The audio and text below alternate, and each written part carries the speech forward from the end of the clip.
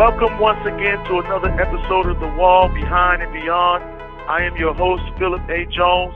As always, we speak to the issues affecting those who are just as impacted by providing insights and ideas for how we can navigate the criminal legal system. It is our mission to raise awareness and be a place of support for those behind the wall as well as their loved ones on the outside. Today, we have a guest who is a master educator and a leading expert in the impacts of trauma and incarceration on adult learners. She is the author of the book, Building a Trauma-Responsive Educational Practice. She is also a skilled facilitator and speaker. Please welcome to the show, M. Daniels. How are you, M? I'm good. I feel like I need some entrance music, some Rocky theme happening in the background. Absolutely. We can make that happen for you, though. It ain't no thing. It's good to have you. Welcome finally. You know what I'm saying? We've been trying to talk to you because, you have an important story to tell in some of the work that you're doing. And there's a lot of our listeners who have been interested in hearing about that. So, that's a great thing. Yeah. Thank you for the invitation. And thanks for your patience. When you first reached out to me, I was sort of in the middle of moving and all of that. So it took a little bit longer for us to get connected than I think we originally anticipated. No worries. Better late than never, you know what I'm saying? And sometimes, as they say, last but not least, you hear me? So I appreciate you for coming through. Can you tell us where you're from and a little bit about your background? Well, I'm not really from anywhere. I grew up in a military family. I was born in Hawaii. We moved around. My stepfather was in the Navy, so we moved around on Navy bases. We did a couple of tours of duty on the Aleutian Chain and eventually settled into the South. So I spent most of my young adulthood in North Carolina, South Carolina, Virginia area. And then I moved out to Oregon in 2004 to pursue my master's degree and was in Portland for a number of years, moved to Spokane in 2017 and spent 5 years there. That's where I ended up writing the book. That's where I worked in reentry.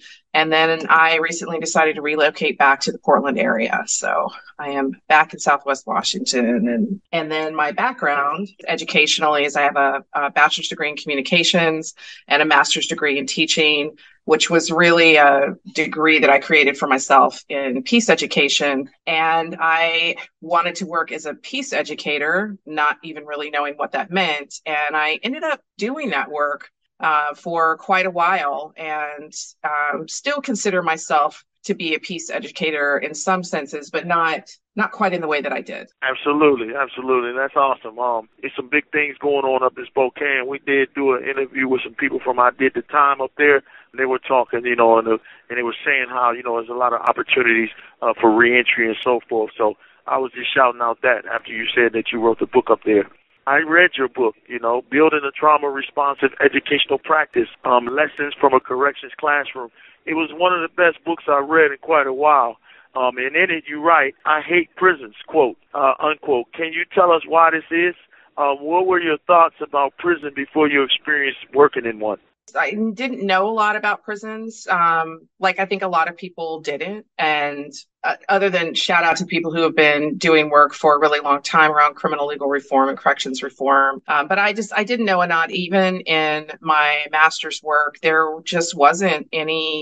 was nothing available to learn unless you knew where to look. So when I got out of school, I sort of had like an interest in working with people coming out of prison, but I was never quite able to get connected to the groups that were doing that. And when I went to work in the prison, one of the reasons that I did it, sort of, how you sort of are interested in something, you don't really know what it is. But I was kind of interested in like who would work in a prison, like what kind of people would work in a prison. And so that was kind of interesting, but mainly like I needed a job and I was teaching a computer technology and career class. And, I was like, oh, this will be a good job and whatnot. And then it turned into something that I would never have imagined. So it was but since that time, like I have worked in alternative high schools, in prisons, and then in reentry and education. So I've sort of seen all these three segments of the pipeline of the relationship between education and prison, and they're terrible. Like it's all terrible. All of it is just really systemically designed to harm people and punish people if they don't fall into a particularly narrow demographic. But prisons, especially, it is very difficult to get people who have never worked in a prison. And when I say worked in a prison, I mean, have been there extensively, like 20, 30, 40 hours a week. Because when you go in as a volunteer, you get like a taste of it, but you don't really get the full experience. Maybe over time, if you're in there a long time. But if you're not there sort of consistently for a number of hours a week, it's hard to get a sense for all of the ways that people are harmed. And it's difficult to convey that to people who haven't, because they can't believe it. They won't believe it. They won't believe how bad it really is. And so I think part of writing this book, part of the reason that I wrote it was I wanted people to have some understanding without having to tell a bunch of stories that weren't mine to tell. I wanted them to understand, like, this is what functionally, this is what it's like to work here. Like, this is what happens. For sure. And, I love what you had to say. That's why my nonprofit, Inside Outside Consults, was dedicated, and the mission was to try to change the culture of how we do prisons here. And then I went on to create the LLC. And the reason for that, the consulting LLC, was because I imagined that it has to be difficult to be an educator in here or someone coming in into a space where you're trying to teach adults when they have so many different stresses and things that's going on in their lives, a high intense stress level place where they have to stay. But my point was, you got to think, if the culture doesn't change, then the training necessary for one to be employed here actually takes away one's ability to be able to impart certain things, because you must thread a needle.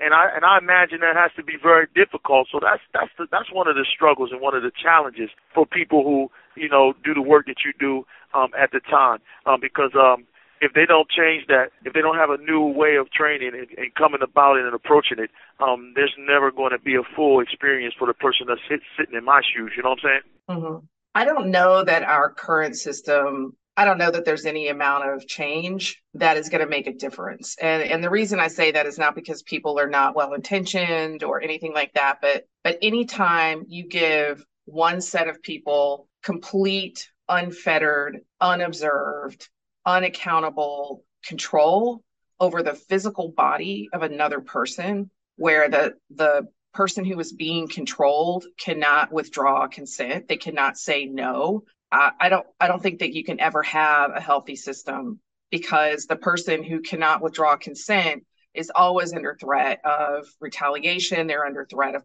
physical harm, mental harm, emotional harm. I don't know that there is any way that our current system could actually be reformed without a level of accountability back to corrections staff that I don't think is possible. Or maybe I just don't have maybe my imagination isn't good enough. No, I think what you're saying is right on point. It's all the way true. But what I'm seeing is that in the places outside the country, in places such as Europe, even if you go to the UK, they have open prisons when you get to a certain point. So I believe that if we change the culture, if we do away with all of the things that allow policymakers to also be disciplinarians to enforce rules. See, it has to be separate. So, say for instance, instead of being called a correctional person who enforces rules, we need accountability partners and mentors. People that ask us, how are we? How is your day? How is there anything that we can do to help you in your programming? Like a mentor, as opposed to someone looking to enforce rules all the time. And in the open prisons that they have, these guys go out to work. They go out to go to college. They don't do college in the prison. And so we're going to do a show on that coming up pretty soon. But that is the model that we have to get to. And we're a long way from that, because in our system and in our country, we don't promote these kind of things. I agree. And that's what I mean. Like, that is a completely different approach. And I'm assuming you're talking maybe about the Norway model, or those kinds of models where there is much more freedom for people, And it is more, I don't even want to say rehabilitative, because I feel like there's just I don't know if the word rehabilitation is accurate, because, and that's another conversation. We could talk about that at some other point. Not that I don't think people can, and I'm quoting, rehabilitate. I just don't know that that's the word that I would choose. The things with the Norway model that I think when you're talking about bringing that into the US doesn't have the foundation of racism and slave catching that our penal system has. So it's not grounded in that crime against humanity, and it also is on a very, very small scale. So I think when you talk about the sheer number of people that have been incarcerated, or family members and whatnot that have all been impacted by incarceration, I think that that's a very significant challenge when you talk about that kind of programming. And then also there's the economic interests of the prison industrial complex and how deeply embedded in our society it is in terms of you still have people who are working for slave wages or less, and they have a significant investment in keeping those people working. The government systems do have that. For sure. That's a powerful statement, and you're right on point with that. I agree with that wholeheartedly. So how do we counter the impact of trauma on adult learning? How do we expand beyond a mental health approach? Well, I think those are two connected but different questions. So countering the impacts of trauma is a pretty broad question.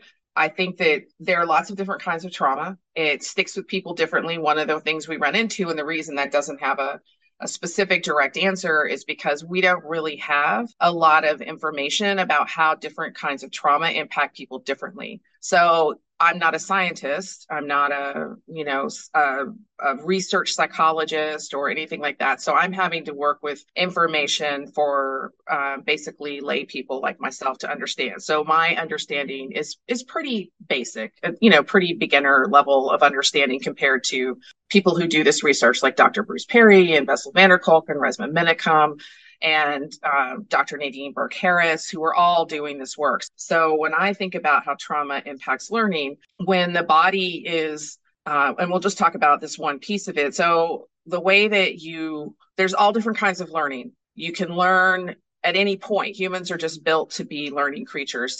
So just because you've had a traumatic experience doesn't mean you aren't learning anything. What I think about when I think about trauma and learning is, are you learning to the best of your capacity? Are you able to use all of your learning ability as much as you can? And what I think trauma does is it makes the answer to that question a no, because it impacts when you have your bodies flooded with stress chemicals, really useful when you're trying to, escape a woolly mammoth that's charging you, and you can run away for 15 minutes and you're fine, right? And then your body can de-escalate itself, and, you can have dinner and whatever. But when you are in a constant low-level threat state, which is what happens when you have an actual traumatic event that is so sort of overwhelming that your brain doesn't really know how to cope with it. So you've got this constant low-level stress going on, even if you aren't really aware of it, or if it's so normal that you don't know what your life is like without it. That disrupts the ability of your brain, the amygdala, through the hippocampus, to talk to the centers of the centers of higher learning. So it disrupts your ability to use all of your brain and all of your learning centers to actually bring in information and make meaning out of it. So countering that is something that we can do in a lot of different ways. Some of them are through therapy, but when you're talking about what is happening in the classroom, I think that we have a number of different ways we can approach that don't have to include a therapeutic, like a group therapy session or one-on-one therapy or anything along those lines. So my work is really around, how do we get teachers to understand what are some of these methods and approaches that don't require them to be counselors. That's one piece of it. And then the other piece is, how do we help teachers learn how to not continue perpetuating educational trauma in their own classrooms? I think is a little bit more challenging, because it requires that we acknowledge the ways that we perpetrate harm. You have 1 minute left.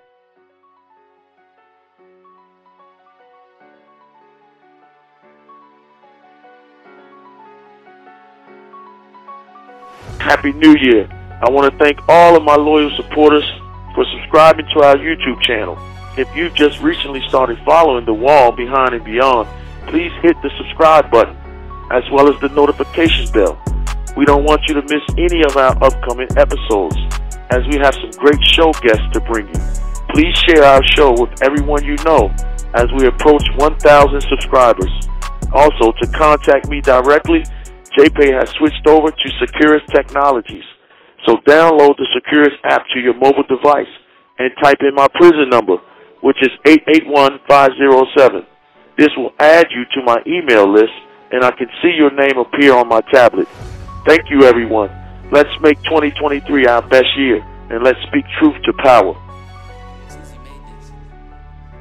We're back on the other side with M. Daniels. You were explaining and breaking down a couple of points.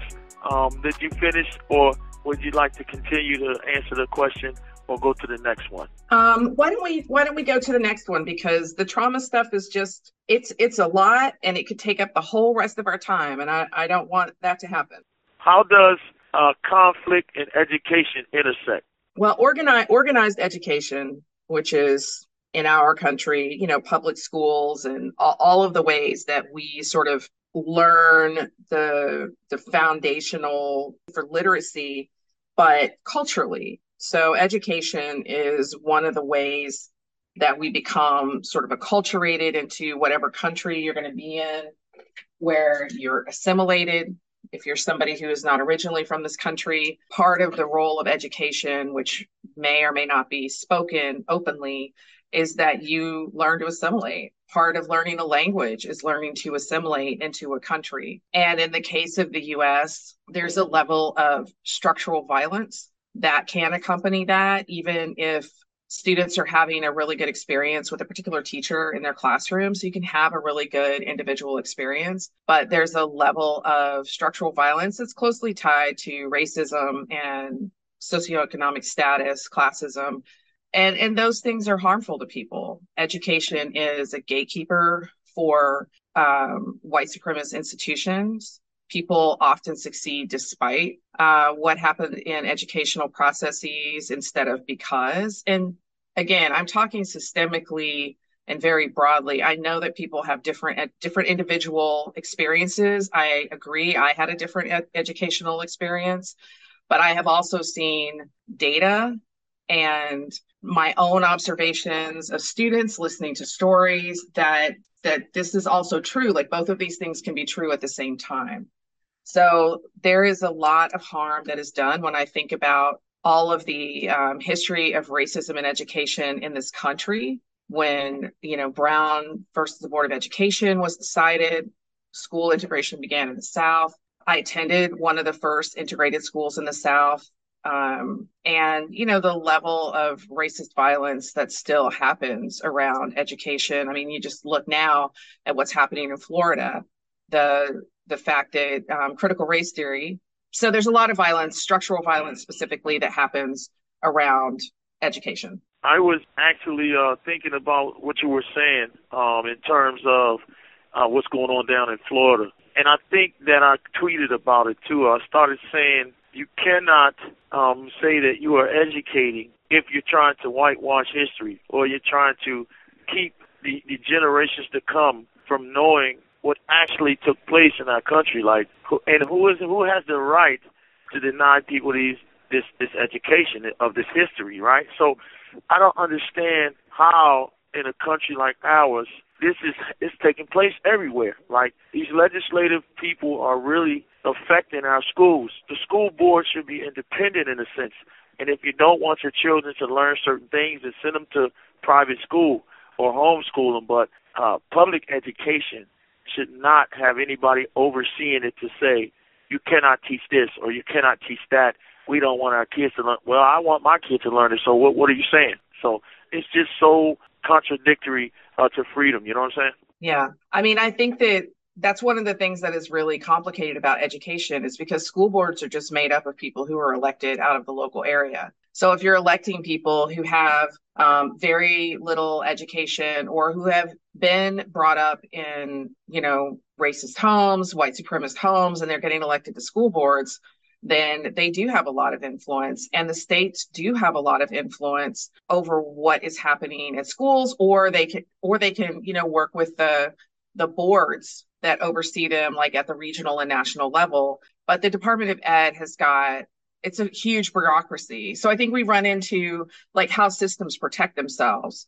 There's all of this bureaucratic stuff that's happening. And so even though we say we don't want this in our actual schools, the amount of time it takes for something like to get through the courts, you can pass legislation really quickly, but the challenges to that legislation can often take a long time. And if you can't get a court to stop it, a judge to say, nope, we're gonna hold off on that until it gets through the courts, then day-to-day education is almost immediately impacted. So I think that, when you look around the country and you see the issues that are happening locally at school boards, it is staggering. It is mind-blowing that I would say it's beyond even whitewashing. Like, you're actively harming people and gaslighting them and saying your history doesn't exist to us. Your history is a lie. Your history didn't happen the way that you learned it, or your family told you, or your parents and grandparents experienced. That's just not true. Like, that is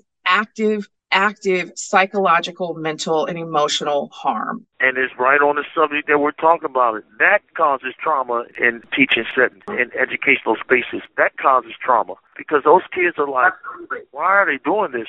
So that affects them. When I was coming up and we went to school, albeit they only taught about a few different people, Harriet Tubman, Frederick Douglass, and people like that, Martin Luther King, but they limited what we could learn if you didn't learn it at home. But at least they didn't say, oh, well, we're taking this out the book. This is a whole new level of insanity, I think it's a whole new level of cruelty. I don't think it's craziness. I think that it's cruelty. I think if you want to tie it back to trauma, you're talking about a country whose entire culture is dedicated to denial, to ignore the pain of its own history, like a country founded on genocide by people who were fleeing religious persecution that had been, like, we don't think of religious persecution in the same way now that happened, but, people were getting killed, being tortured. You think about the Crusades. Like, none of that history has ever been reconciled. None of it is ever even talked about. But that's the history that, when colonials came over, when people came over to colonize, that's what they were bringing with them, was all of their own traumatic history. And then they just replayed that onto people who were already living in this country, First Nations people, Native people, Indigenous people. They just perpetuated genocide onto those people. And that's what our country was founded on. That's what the United States was founded on. And so since that has never been addressed, our culture has just evolved to find, for people who are just desperate to never have to talk about that because their tolerance for the pain of that is non-existent. They can't tolerate anything that gives them any discomfort. I mean, I think it's an actual physical reaction. The level of, attempt to deny and in any way, shape, or form say that didn't happen, like all of the complicated things around that. That's deep, Em. And I like the way your mind works. That is the truth, and that's the stuff that needs to be talked about. I'm going to segue because now you mentioned something in your book, and I wanted to ask you about it. You said something about peace activism. What is peace activism? Well, when I first returned to college to finish and then go into my master's degree, I thought I wanted to go into like peace studies or conflict resolution, but peace and conflict studies are a particular field. They're their own field. And it's really looking at causes of violence and more like societal, cultural, national, global structures and systems that cause violence. So I would look at environmental activism and say that's peace activism to some degree, because you're talking about addressing causes of conflict. When you look at people, anti-war demonstrations. So all of these particular kinds of movements that are looking at sort of ideas and topics and trying to promote more peace in the world. And I think that when you talk about peace, like, that can be a very complex topic because it doesn't mean the absence of conflict, but it's often defined in that way. So I don't know, for example, that current day movements like Black Lives Matter or Me Too would be sort of academically classed as peace activism, maybe. I mean, I would think of them that way because you're looking at issues around gender, you're looking at issues around race, you're looking at the like the Parkland, the March for Our Lives. I think those are all peace activist movements, but they're not thought of, I think, in that way, just because it's probably just an academic differentiation. So work that is trying to, I think, make us better people and make the planet a better place for us to live. Appreciate that answer. So what was your approach to teaching in the carceral space? How was that interaction? I mean, my approach to teaching in carceral space was pretty similar to what I did in free campuses for a long time because I would never be able to teach now the way that I taught 11 years ago or 10 years ago. I would never have that level of freedom. And I think I just like brought in materials and brought in things, and nobody ever said, oh, you have to get all that, checked through security, and you can't bring in this and you can't bring in that. And now definitely that would be happening. So whenever I am working with people in a teaching capacity, that I have very high expectations of my students. And by that, expect that they are going to work as hard, or I want them to work as hard for them as I'm going to work for them. And I work very hard for my students. I want them to become the best learners that they can possibly be. And I went in with that. I was not thinking of my students as any different than any other students I had ever worked with. I didn't even realize that people did that. And so I feel like I had a pretty good experience with them because I was just like, you have to do your work. This is it. I mean, it's hard. So let's figure out like some of the things like, okay, you're not sure how to use a textbook. Let's go through a textbook and talk about all the different pieces. You're not sure how to study. Let's talk about that. Okay. You don't know how to take notes. Let's do that. What is your, type very well. Okay. Let's do that. So all of those things, but I would not lower my standards at all for students. And I think that and I've heard that from not only my students, but people who have been incarcerated and worked with teachers, that it was really the teachers who held the high standards and held them to that and held them to what they say they wanted to be, to the type of student they wanted to be, held them to that. I feel like a good approach to take. It's funny you mentioned about, what your expectations was and how you were able to address some of the needs of the students. I'm a college student now, in fact, and what I have realized on the college level is that sometimes we got to read 3 and 4 chapters, and sometimes we got to extrapolate the information in order to do what we're trying to learn in the class. And for me, having been incarcerated this amount of years, I am not so good with that. I can read the stuff and then actually applying it, like when I took Excel, I couldn't really do it. I had to get someone to show me on the computer and watch them, and my instructor was okay with that. But I believe that is an example, because if you show me a video of what's being taught, for instance, when I was in the Roots of Success, how to guard and how to do sustainability, they show videos all through the class.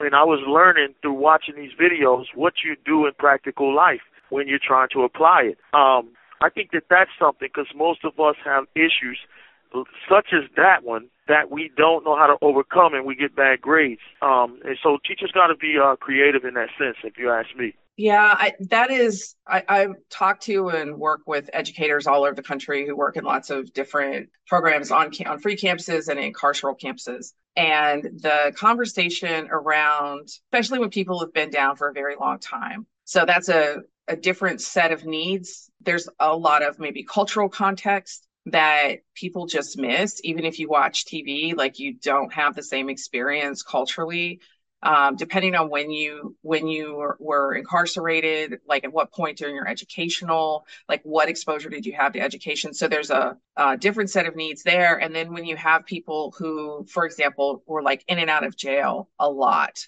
and, maybe they dropped out. I worked with people who had not been in school for 40 years and they wanted to come and they wanted to, go through my program. And I'm like, well, you got your GED, you left school in 8th grade and you got your GED, when you were 18 or 19, and you haven't even been anywhere near school since then. And you've also been, on the streets. So I think one of the things that brings in for teachers is not only the content, like what is the content that I can give to people and how do I give it to them in a way that accommodates for all of these different backgrounds, but also like, how do I teach in a way that helps people be more confident in their own ability to learn? How do I help them become better learners? And maybe they're going to be at a slower pace, or maybe they're going to learn in a different way in an environment that is very constrained in terms of materials, but is also very constrained in the way that you can interact with students, because really good teaching almost always involves building relationship, building trust with students so that they can let themselves be vulnerable even a little bit to try to open up and take in information. Trying to learn solely through our cognitive abilities is limiting. Like, that's a limited approach when you prioritize cognition above everything else. Everything is just raw information. You're a brain in a jar. Like, that's a very limiting way to approach learning. I have read in your bio that you are a reentry education navigator. What are your thoughts on DOC consulting with those of us who teach peer-led reentry programs such as release readiness and programs like that? Shouldn't we have a seat at the table, considering we know better than anyone what our needs are to succeed? Yeah, I completely agree with that. People who have been incarcerated and have gone through the reentry process absolutely know. And I think that reentry programs in the community are try to do that and be led by people, or at least on the council of people who have been directly impacted. DOCs and jails, and even I worked with the federal BOP with folks coming out of the federal system. They're all different. They all have more or less interest in helping people reenter the community. I worked in a program that was through the college. So my role was more around helping people who wanted to go to school. So I was helping some people who were recently released, but working with other people who had been out for a long time and who came from not just the state prisons, but from BOP, from jails. But reentry generally, when you're talking about like getting people back into the community, that should absolutely be led by people who have reentered. They don't start planning with them until 30 days or 60 days before release. And you really need to start like a year out. If you're really being progressive, the minute people come in is when you should start planning for them to leave. But that we're a long way away from that. I agree, and I talk about that in a lot of my other past podcast episodes. Reentry starts from the day that you enter prison. I mean, it should be the goal of every person that wants to eventually return and be successful when you get released. So I agree with that. Do you think DOC employees and staff should be trained to be more mentor role models as opposed to disciplinarians or overseers? If so, how should this look? I think we talked about this a little bit earlier when we were talking about the Norway model. I don't know in this current system, I don't know that you could have that, because you still have the power dynamic is so skewed that I don't think it's possible for people who are incarcerated to ever really trust the people who are incarcerating them at the level you need to have like an official mentoring relationship. I know there are people who do see sometimes folks who work for DOC or the jail or whatever in kind of a mentoring capacity. I know that happens and that can be really useful, but to put people in official mentoring roles requires also that there be a relationship, and DOC is like, it literally punishes people who have relationships, no matter what the relationship is. So I don't think that in our current system, I don't see how that would work. Yes, for sure. And you hit one of the key points earlier when you said that because of the history and the background of our country, it makes it that we have a whole different approach to prisons because of that history and what the prisons was falling for and how these overseers, which were police and all that, were created for. So we have a different challenge that other European countries may not have. Yes, I appreciate you saying that, because that makes a lot of sense. What would you like listeners to take from this interview? I didn't talk a whole lot about the different approaches to trauma, like in the classroom and non-therapeutic approaches. So I think it's really important, if you're an educator or you're anybody who's interested in working with people who are traumatized, unless you are a counselor or a social worker and you have been trained in helping people sort of navigate through really bad things that have happened and their childhood wounds and all this stuff, don't ask about those things. if you want to help people who are trying, you can assume when you're working in prison that most people have had some trauma before they came to prison. They're living in a constant threat environment. So I think it's pretty safe to assume people are going to have some trauma related potential roadblocks to learning. And there are ways that you can structure your classroom that are going to facilitate them having some experiences and do some like strengthening some of their skills around learning so that they can have more access to learning and strengthen their own ability to learn. But you also need to tend to your own well-being and tend to your own trauma, because one of the ways that we perpetuate harm is that we do to other people in the classroom what was done to us. So we shame them, we punish them, we tell them that they aren't good learners, that they're not good enough, and we need to address that as teachers. And so that means we deal with our own educational harm and our own educational traumas. So I think that if you're going to take anything from this, I think that's pretty important. Absolutely. And finally, how can listeners follow you or learn more about you and your work? What can they do to, stay up on your journey?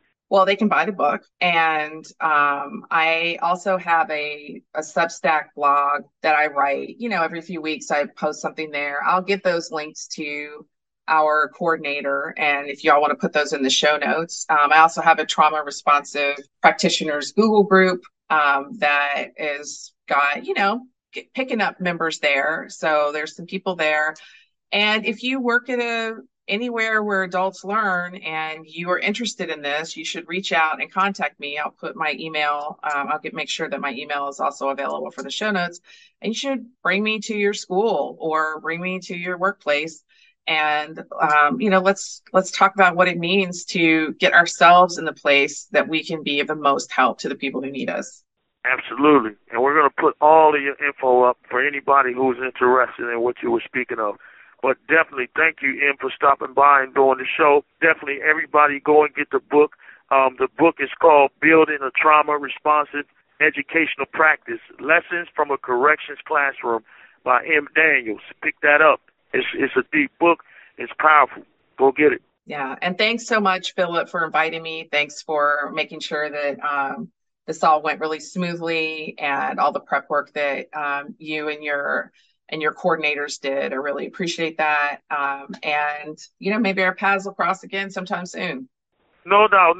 Absolutely. We're going to stay in touch. We are here if you need us. What we do is so that the listeners can get some information that they might not have had and assist themselves as well as their loved ones to get through search experience. So we appreciate you coming by and spending this time with us. Keep your head up out there. The views and opinions expressed in this program are those of the speaker or our guests and do not necessarily reflect the views or positions of the wall behind and beyond.